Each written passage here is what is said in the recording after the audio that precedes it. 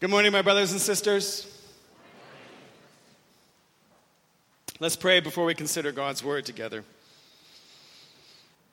Our gracious Heavenly Father, we thank you that you have sent another comforter, the Holy Spirit, the Spirit of truth, who will bear witness about the Son.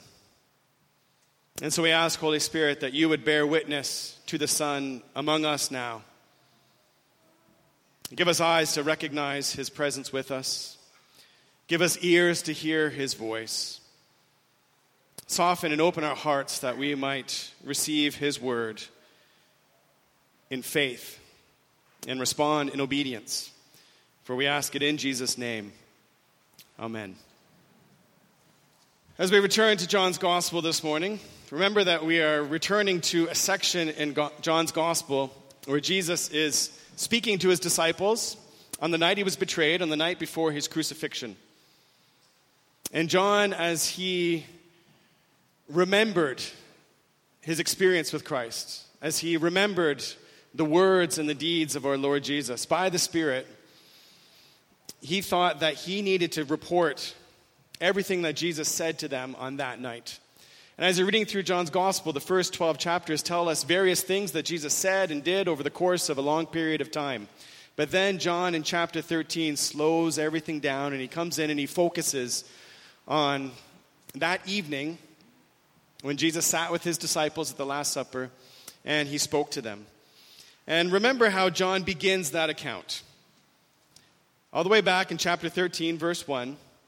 Now before the feast of the Passover, when Jesus knew that his hour had come to depart out of this world to the Father. That's one of the themes that comes out as Jesus is speaking to his disciples at the Last Supper. That he is about to depart. He's going back to the Father. He's leaving the world. And then John tells us, having loved his own who were in the world, the disciples would remain in the world. We are in the world. And the world is a place of darkness. It's a place of spiritual blindness and bondage. It's a place of death, a place of deception, a place where Christians are hated, persecuted, killed, a place where we are tempted to fall away. And in these chapters, our Lord is warning his disciples, I'm sending you into this place. You will remain in the world. But notice what John says. Having loved his own who were in the world, he loved them to the end. Yes, you are in the world. Each one of you is in the world. But we abide in the love of our Lord Jesus Christ. And that's a theme in these chapters. The love of the Son for us. And in fact, what we heard last week was that we are called to abide in his love. And our Lord gives us that metaphor of the vine and the branch. He is the vine, the true vine. We are the branches. And yes, we are in the world, but we are in Christ, and we abide in Christ, in the world. And because we abide in him, in the midst of the darkness, the death, the deception of the world, we abide in light, we abide in life, we abide in truth. In the midst of the hatred of the world, we abide in love. And just as the branch is vitally connected to the vine, so we are vitally connected to our Lord. And as branches, we bear fruit. And remember what Jesus said. His Father's the vine dresser. He prunes the vines. He cuts us when we need to be cut so that we bear more fruit. And we bear this fruit in the harshness, in the hostility of the world. And some of you who like to drink wine, you may know this, that some of the best wines in the world come from places where the grapes are grown in very harsh climates. In fact, Megan and I went out for dinner last Friday evening, and we had a wine from Italy that comes from grapes that are grown on a steep mountainside. And the vines are just barely clinging on to the edge of this steep hill. And it's windy and it's hot. Not an ideal climate. But given the hostility of that climate, the harshness of the climate, the vine produces a grape that is used to make the best wine. Fine wine that lasts. And our Lord here tells us that we are called into the world to bear fruit, and fruit that abides, fruit that lasts. Actually, we may think, well, the hostility, the harshness, the hatred, the opposition of the world, doesn't that prevent the fruit from abiding? But no, that's not the case. The vine dresser knows.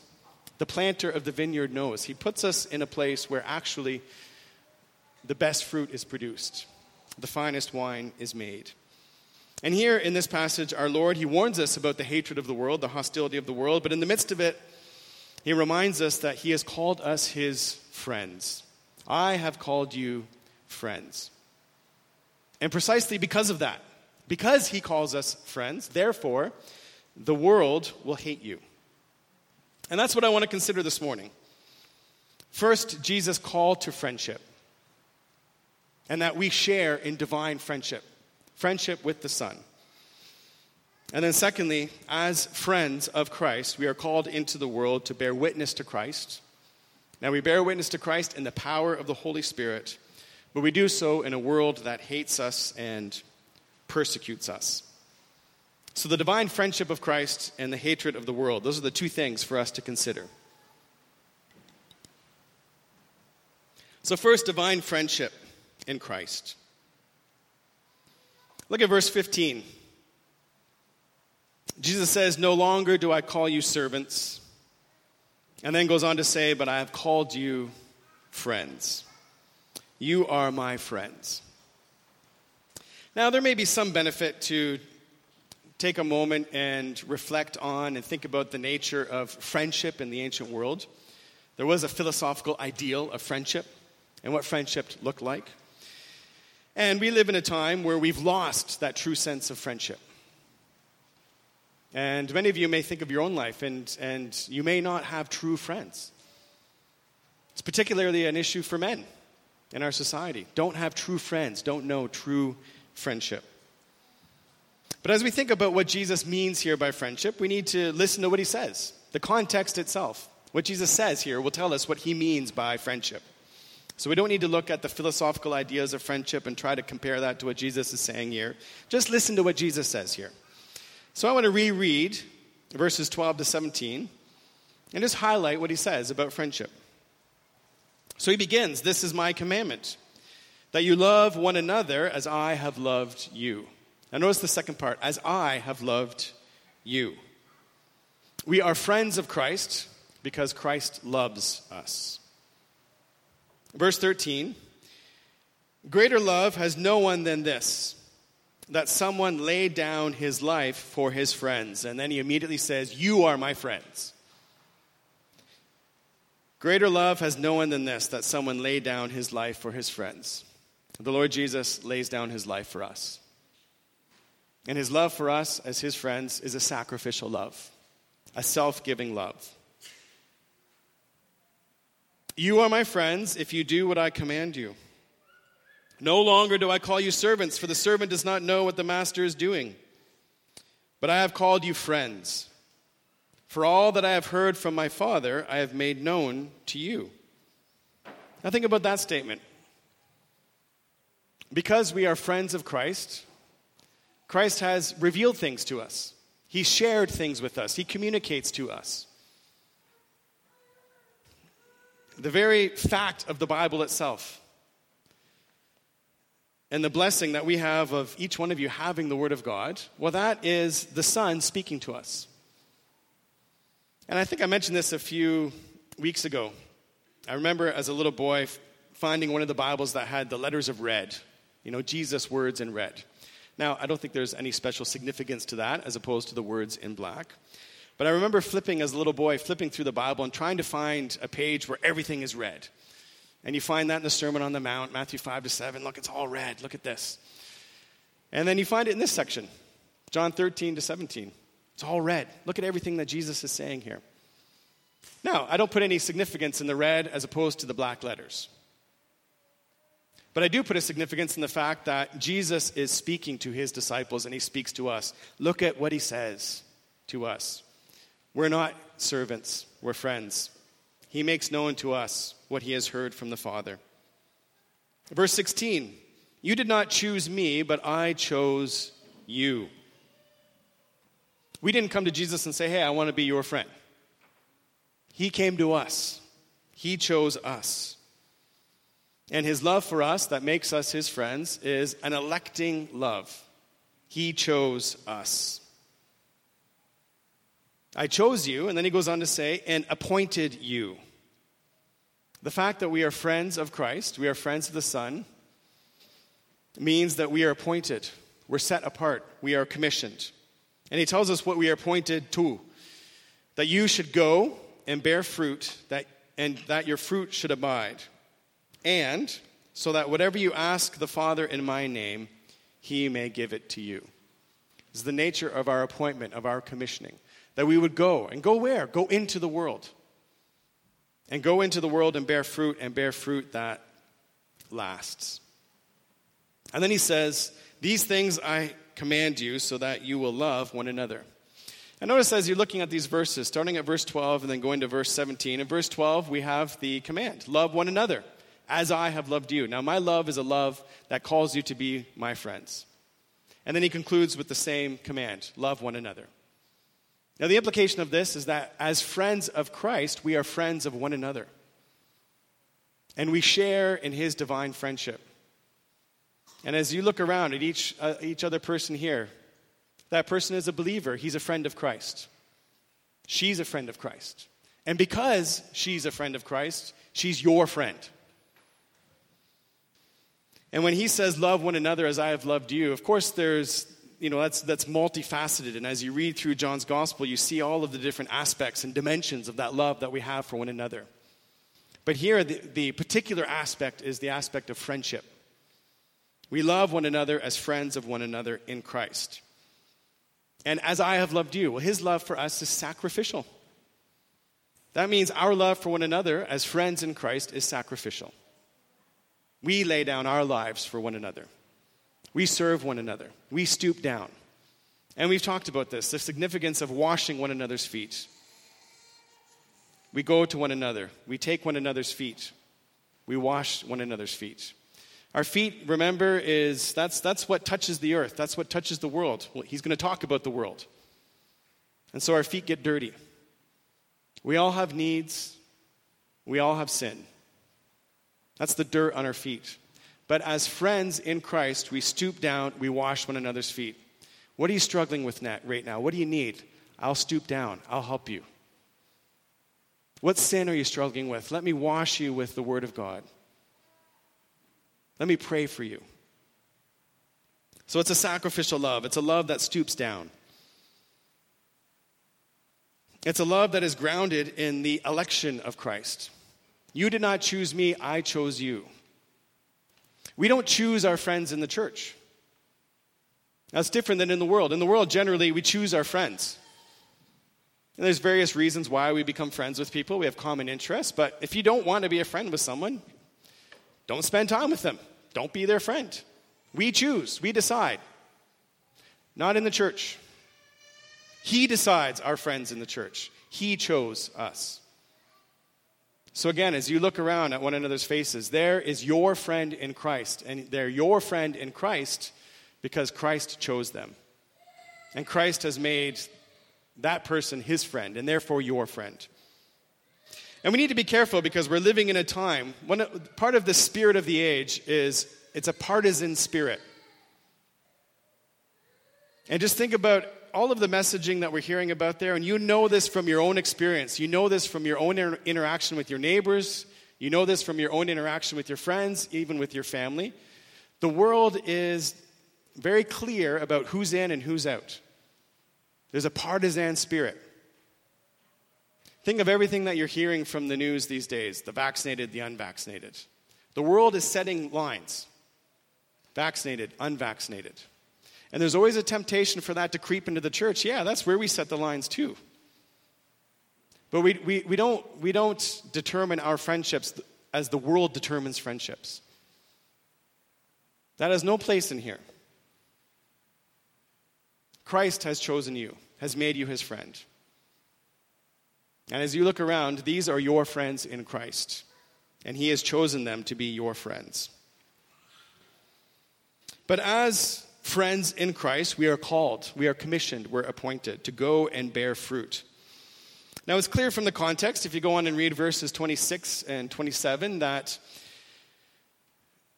going to bear fruit means going to bear witness to Christ.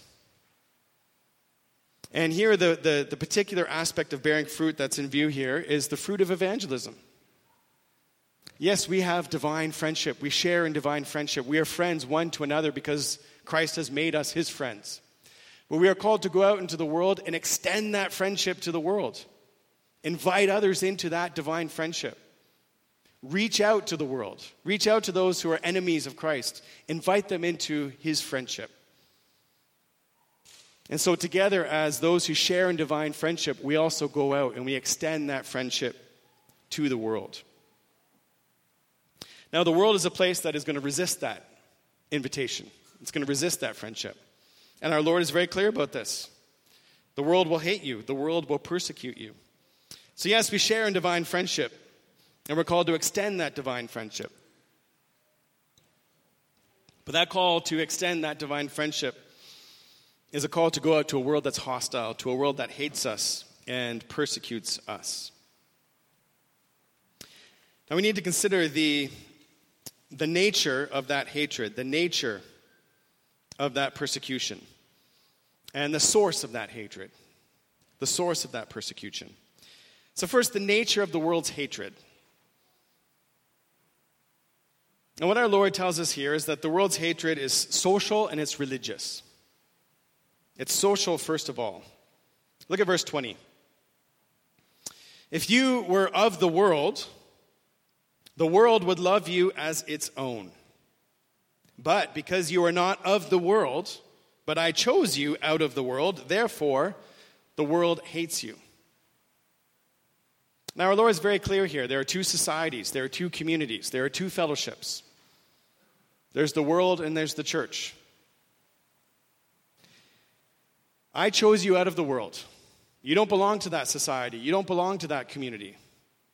And the world knows it. The world recognizes that.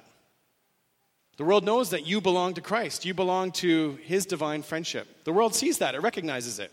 And it hates you for it.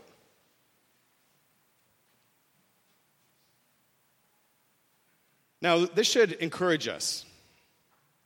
Because the hatred of the world and the rejection of the world is an affirmation that we belong to Christ, that we're friends of Christ. Don't be discouraged by the hostility of the world, the rejection of the world, the hatred of the world. It's an affirmation that you are a friend of Christ. You share in his friendship.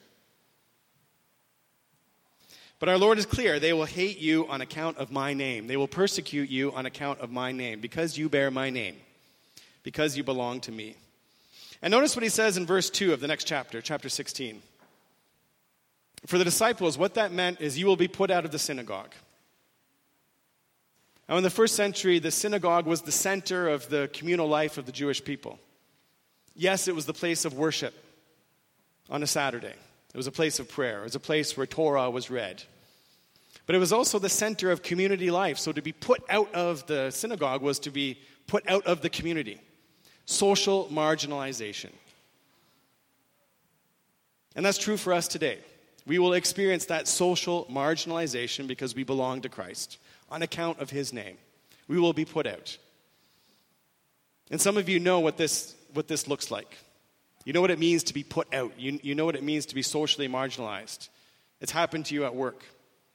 It's happened to you in your community. It's happened to you in your own families. You've been put out. You've been excommunicated. And we know we live in a time where increasingly there are tests to see, are you with us or not? Little surveys that go around the workplace. Let's see who's with us. Somebody told me recently that a survey came across their inbox, and they were asked to answer a question. Do you belong to the LGBTQ community? Or are you an ally of the LGBTQ plus community? Well, those are the two options. So who are you? Are you a friend of Christ? If you're a friend of Christ, you'll be put out. You'll be marginalized. But the hostility, the hatred, the persecution is also religious. Our Lord says again in chapter 16, verse 2, "Indeed, the hour is coming when whoever kills you will think he is offering service to God." The hour is coming when those who persecute and hate you will do so because they think they are offering service to God. And here we need to recognize the fundamentally religious aspect of our society. And all human beings are religious. You can't avoid that. It's not a question of whether you serve God. Who's the God you serve? Think of Saul of Tarsus. He's very forthright about this. When it comes to my zeal, my commitment to Judaism, when it comes to my zeal, I was a persecutor of the church. Because of my religious zeal, I persecuted the church. And we're seeing increasingly in our society around us a religious zeal, and a religious zeal that is manifesting itself in persecution, in hostility, and hatred towards the church. Now, I think most of you have heard something of wokeism, wokeism. Well, that's a religion. That's a new religion. Think of the ways in which people demonstrate their allegiance to this new way of thinking, this new way of interpreting who we are as human beings, of interpreting society. There's all kinds of religious dimensions to that. There are certain ritual actions that you do. You show up at a certain time and place, you kneel down, you do certain actions, ritual actions. There's symbolism associated with it. The colorful background on your Facebook page, whatever it is. There's a new liturgical calendar emerging, right? We just came through Pride Month. Well, there's a calendar celebrating certain things. So there's religious symbolism, there are religious rituals that people are expected to follow. If you don't follow it, people notice, your Facebook doesn't indicate your allegiance. And there's also a new religious dogma. And sometimes when people come into the church, they'll come to a service like this on a Sunday morning. They're not believers, and they hear certain language, they hear certain words, like, oh, that's all new to me. I don't know these words that you're using. Yeah, it's religious language, theological language. But so it is with the new religion of our day. There's a whole new set of terms that you have to learn. Now, if you think of religious language, you think of theological language, that terminology is used to signify some sort of transcendent reality, right? It's meant to signify something that brings coherence or makes sense of the world around us. And so it is with these terms. This is religious language. And the expectation is that you're going to subscribe to the new statement of faith, the new dogma. So gender is fluid. That's the new dogma. So you need to submit to that. Agree to that. The traditional family, one man, one woman in the covenant of marriage. Children being raised in the security of that bond between a husband and wife. Well, that's now seen as a heteronormative view of the family, which is oppressive. And you can think of all kinds of other examples where where there's a very constant and coercive proselytization going on. People who aren't believers, they hear, proselytize, like don't proselytize. Seems very negative. Well, we are constantly being proselytized with this stuff. Constantly. It's proselytization. And it's coercive because now the government is passing laws to enforce it. So yes, it's social. You'll be put out. It's religious. It's religious. Whoever kills you will do so thinking they are offering service to God. That's the nature of it. The source of it is hatred of God. That's at the root of all this. Hatred of God. Verse 18. If the world hates you, know that it has hated me before it hated you. Verse 23. Whoever hates me hates my Father also. That's at the root of it. The reason the world hates the church, the reason the world is anti-church, is because the spirit at work in the world is the spirit of Antichrist. The spirit of the world hates God, hates the Father, hates the Son. And just look at verses 22, 23, 24. Right there, verse 23. Whoever hates me hates the Father also. But look what's on either side of that. That hatred is manifest in a rejection of the word of God. I spoke, they heard, they rejected. And look at what comes after that. A rejection of the works of God. I performed these things, they saw them, they rejected them. And so the hatred of the world is manifest in a rejection of the word of God and a rejection of the works of God. A rejection of the works of God in creation. Male and female, he made them. And he blessed them and said, be fruitful and multiply. There you have it. Male, female, the blessing of marriage. In the context of the covenant of marriage, be fruitful and multiply children. That's God's word and God's work. His work of creation. Well, our world hates God, and so the woman at the well and that wonderful conversation that he has and the way that he leads her out of this concern about, well, I'm a Samaritan and you're a Jew and we've got this way of doing things and you've got that way of doing things. I mean, it's very much in our culture, okay, I'm a Samaritan, I'm a woman, recognize my intersectional identity there. Well, okay. Jesus doesn't ignore that, but he cuts right through that. You're a sinner, you're a loved sinner, and the Father is seeking those who worship him in spirit and truth. And then she goes, the water I gave you to drink will well up in you, a spring of eternal life. And it does. And she goes back to it. But the world hates God, so the world hates his salvation. It rejects his salvation. It rejects his Son. It rejects the Savior. Now this can creep into the church. And often the spirit of the age, the spirit of Antichrist, is operating within the church under the name of Christianity. But it masquerades, and in a sense the mask is taken off, and you can see behind the mask because such churches will always reject the word of God. God said male-female marriage. Well, we don't agree with that because we follow the spirit of Antichrist. We follow the spirit of the And it will be exposed. Masquerading churches are exposed because they reject the word of God, but they also reject the work of God. Jesus is the way, the truth, and the life. He's the Savior of the world. There's no other name under heaven by which men may be saved. Now, churches that preach otherwise, or churches that preach the world's message of salvation. So the way of salvation is, overcoming your unconscious racial biases. Well, that's what needs to be proclaimed. That's the gospel. Masquerading churches. They reject the word of God and they reject the work of God. And so they hate the Father and the Son. Now, given the hostility of the world, the persecution of the world, the hatred of the world, and especially in our context right now in Canada, as we think about our current moment, as friends of Christ, we're called to go into the world, to bear fruit, and fruit that lasts. And we may wonder, how is this possible? We don't have the money. We don't have the influence. We don't have the political power. And I think that's pretty obvious. I don't think I have to argue for that.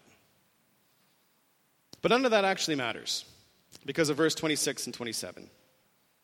When the Helper comes, remember what that word helper means. Some of the translations say advocate or comforter.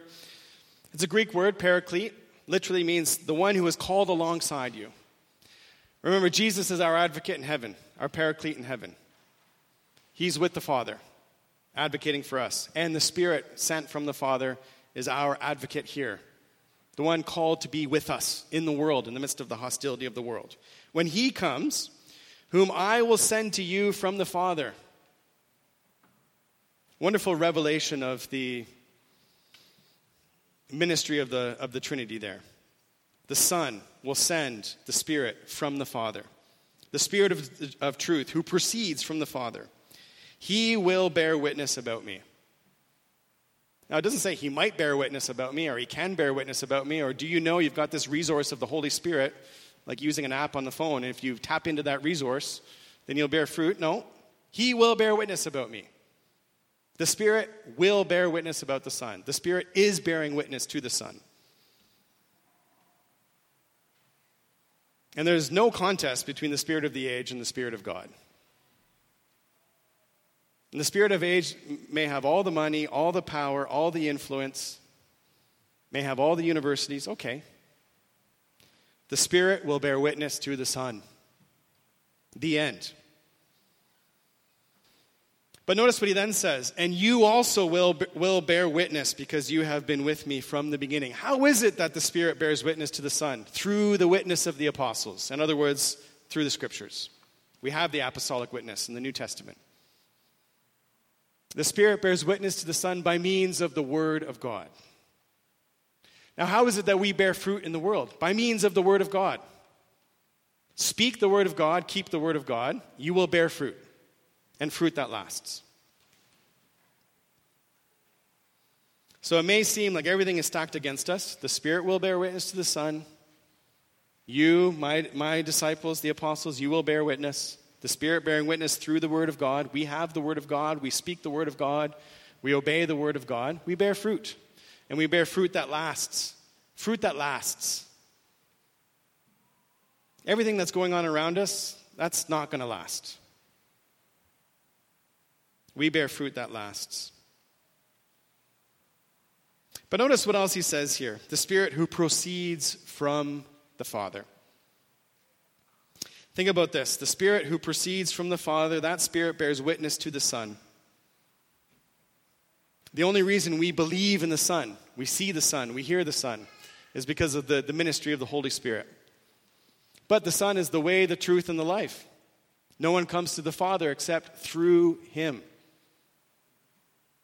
So the Spirit bears witness to the Son. We know the friendship of the Son, the love of the Son. And because the Spirit bears witness to the Son, the Father who has sent the Spirit to bear witness to the Son, because of that reality, we can ask the Father anything in Jesus' name, and He will give it to us. The Spirit that proceeds from the Father, that bears witness to the Son, is the Spirit of adoption, the Spirit of sonship. So that when we pray, we cry out to God, Abba, Father. And our Heavenly Father knows our needs. Our Heavenly Father listens to our prayers. And our Father gives. Our Father answers. So yes, we go and bear fruit by means of the Word of God. The Spirit is present and active in that. But also in prayer, by prayer. Whatever you ask the Father in my name, He will give it to you. And that's the confidence of our prayer. That we come to Him in Jesus' name. That's the confidence. It's not our own ability to pray. Some of us pray beautiful, articulate prayers. Others stumble and repeat the same thing again and again. And okay, that doesn't matter. We come to Him in Jesus' name. That's the power of prayer. That's the confidence of prayer. There are times when we come and we know that our hearts are mixed with various motivations. There are times where we come and we're struggling with sin. There's times where we know that we're not worthy to pray. We're not worthy to come to the Father. There are other times where everything's going great. We are just like racing ahead in the Christian life. But the power of our prayer does not depend on how we're feeling in the moment, how we're doing in the moment. We come to Him in Jesus' name. And because we come to Him in Jesus' name, He gives it. He gives what we ask. Now, I don't think we need to have, a silly view of this. We don't view prayer like a vending machine, like, oh, what am I going to have? I think, Snickers, put in the quarter, get what you want. That's obviously not how we view prayer. And John himself, in his first letter, clarifies this. If we ask anything according to His will, He hears us. Okay, so there's a qualification there, according to His will. And then, we wonder, okay, well, what's His will? I need to discern that, figure that out. Well, we don't need to discern that and figure that out. His will is clear to us in Scripture. We know what He wants. We know His will. It's in Scripture. That means we pray the Word of God. And the more we are in the Word of God and listening to the Word of God, reading Scripture, listening to Scripture, it's just like a child who learns to speak, who learns the language from his parents. You hear the parents talking. That's how you learn the language. Well, we listen to God talking. We hear His voice. And the more we hear His voice, the more we hear Him speak, then we speak back in prayer. And we know how to pray. We know what to pray for. We know the things we ought to pray for in Jesus' name. And we pray in confidence, knowing that he will give it. Bold, confident, believing prayers. But we should. We have every reason to. What our Lord tells us here gives us every reason to. Whatever you ask in my name, according to the will of the Father, he will give it to you. And that means in terms of our praying in the world, even as we look at the world around us, and you think of the circumstance of your own life right now. You know, you're experiencing conflict with these people. You're struggling at work. You've got division in your family over these issues.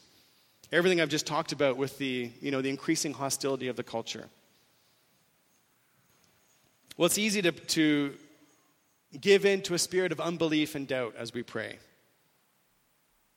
And that's why we need to be watchful in our prayer. The Apostle Paul says that. Watch and pray. And King David himself speaks of this in Psalm chapter 5, verse 3. In the morning, I will order my prayer to you. I love the way he says that. In the morning, I will order my prayer to you. And eagerly watch, he says. I think the King James says, look up. In the morning, I will order my prayer to you, and then I'll look up. I'll watch. So we need to be a praying people, but we need to be a watching people. Sometimes we think, oh, God didn't give what I asked for. God didn't answer my prayer. Well, you're probably not watching. I like what Charles Spurgeon says about watching prayer. I quote, "You play with prayer when you do not expect an answer. You are not treating it in an earnest, solemn, and devout manner. You are trifling with it. Little children get their bows and shoot their arrows. They care not where they go, up into the air, to the east, to the west." You can picture that little kid running around, just shooting arrows everywhere. "It is nothing to them. But men in sober fight," and are we not in a sober fight right now? "Men in sober fight take their aim and watch their arrows." So my brothers and sisters, as friends of Christ, we come to the Father because the Spirit has been given to us. In the Spirit, in the name of the Son, we come to the Father and pray. And we look for his answer. He will give it. So our Lord warns us that God the Father has planted the vineyard of the church in a hostile climate. But it's precisely because of that hostile climate that we bear the best fruit,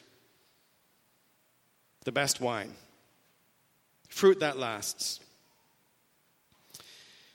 And we recognize this morning that we are friends of Christ. He has called us friends. And the love that we know from him is a love that expresses itself in this divine friendship.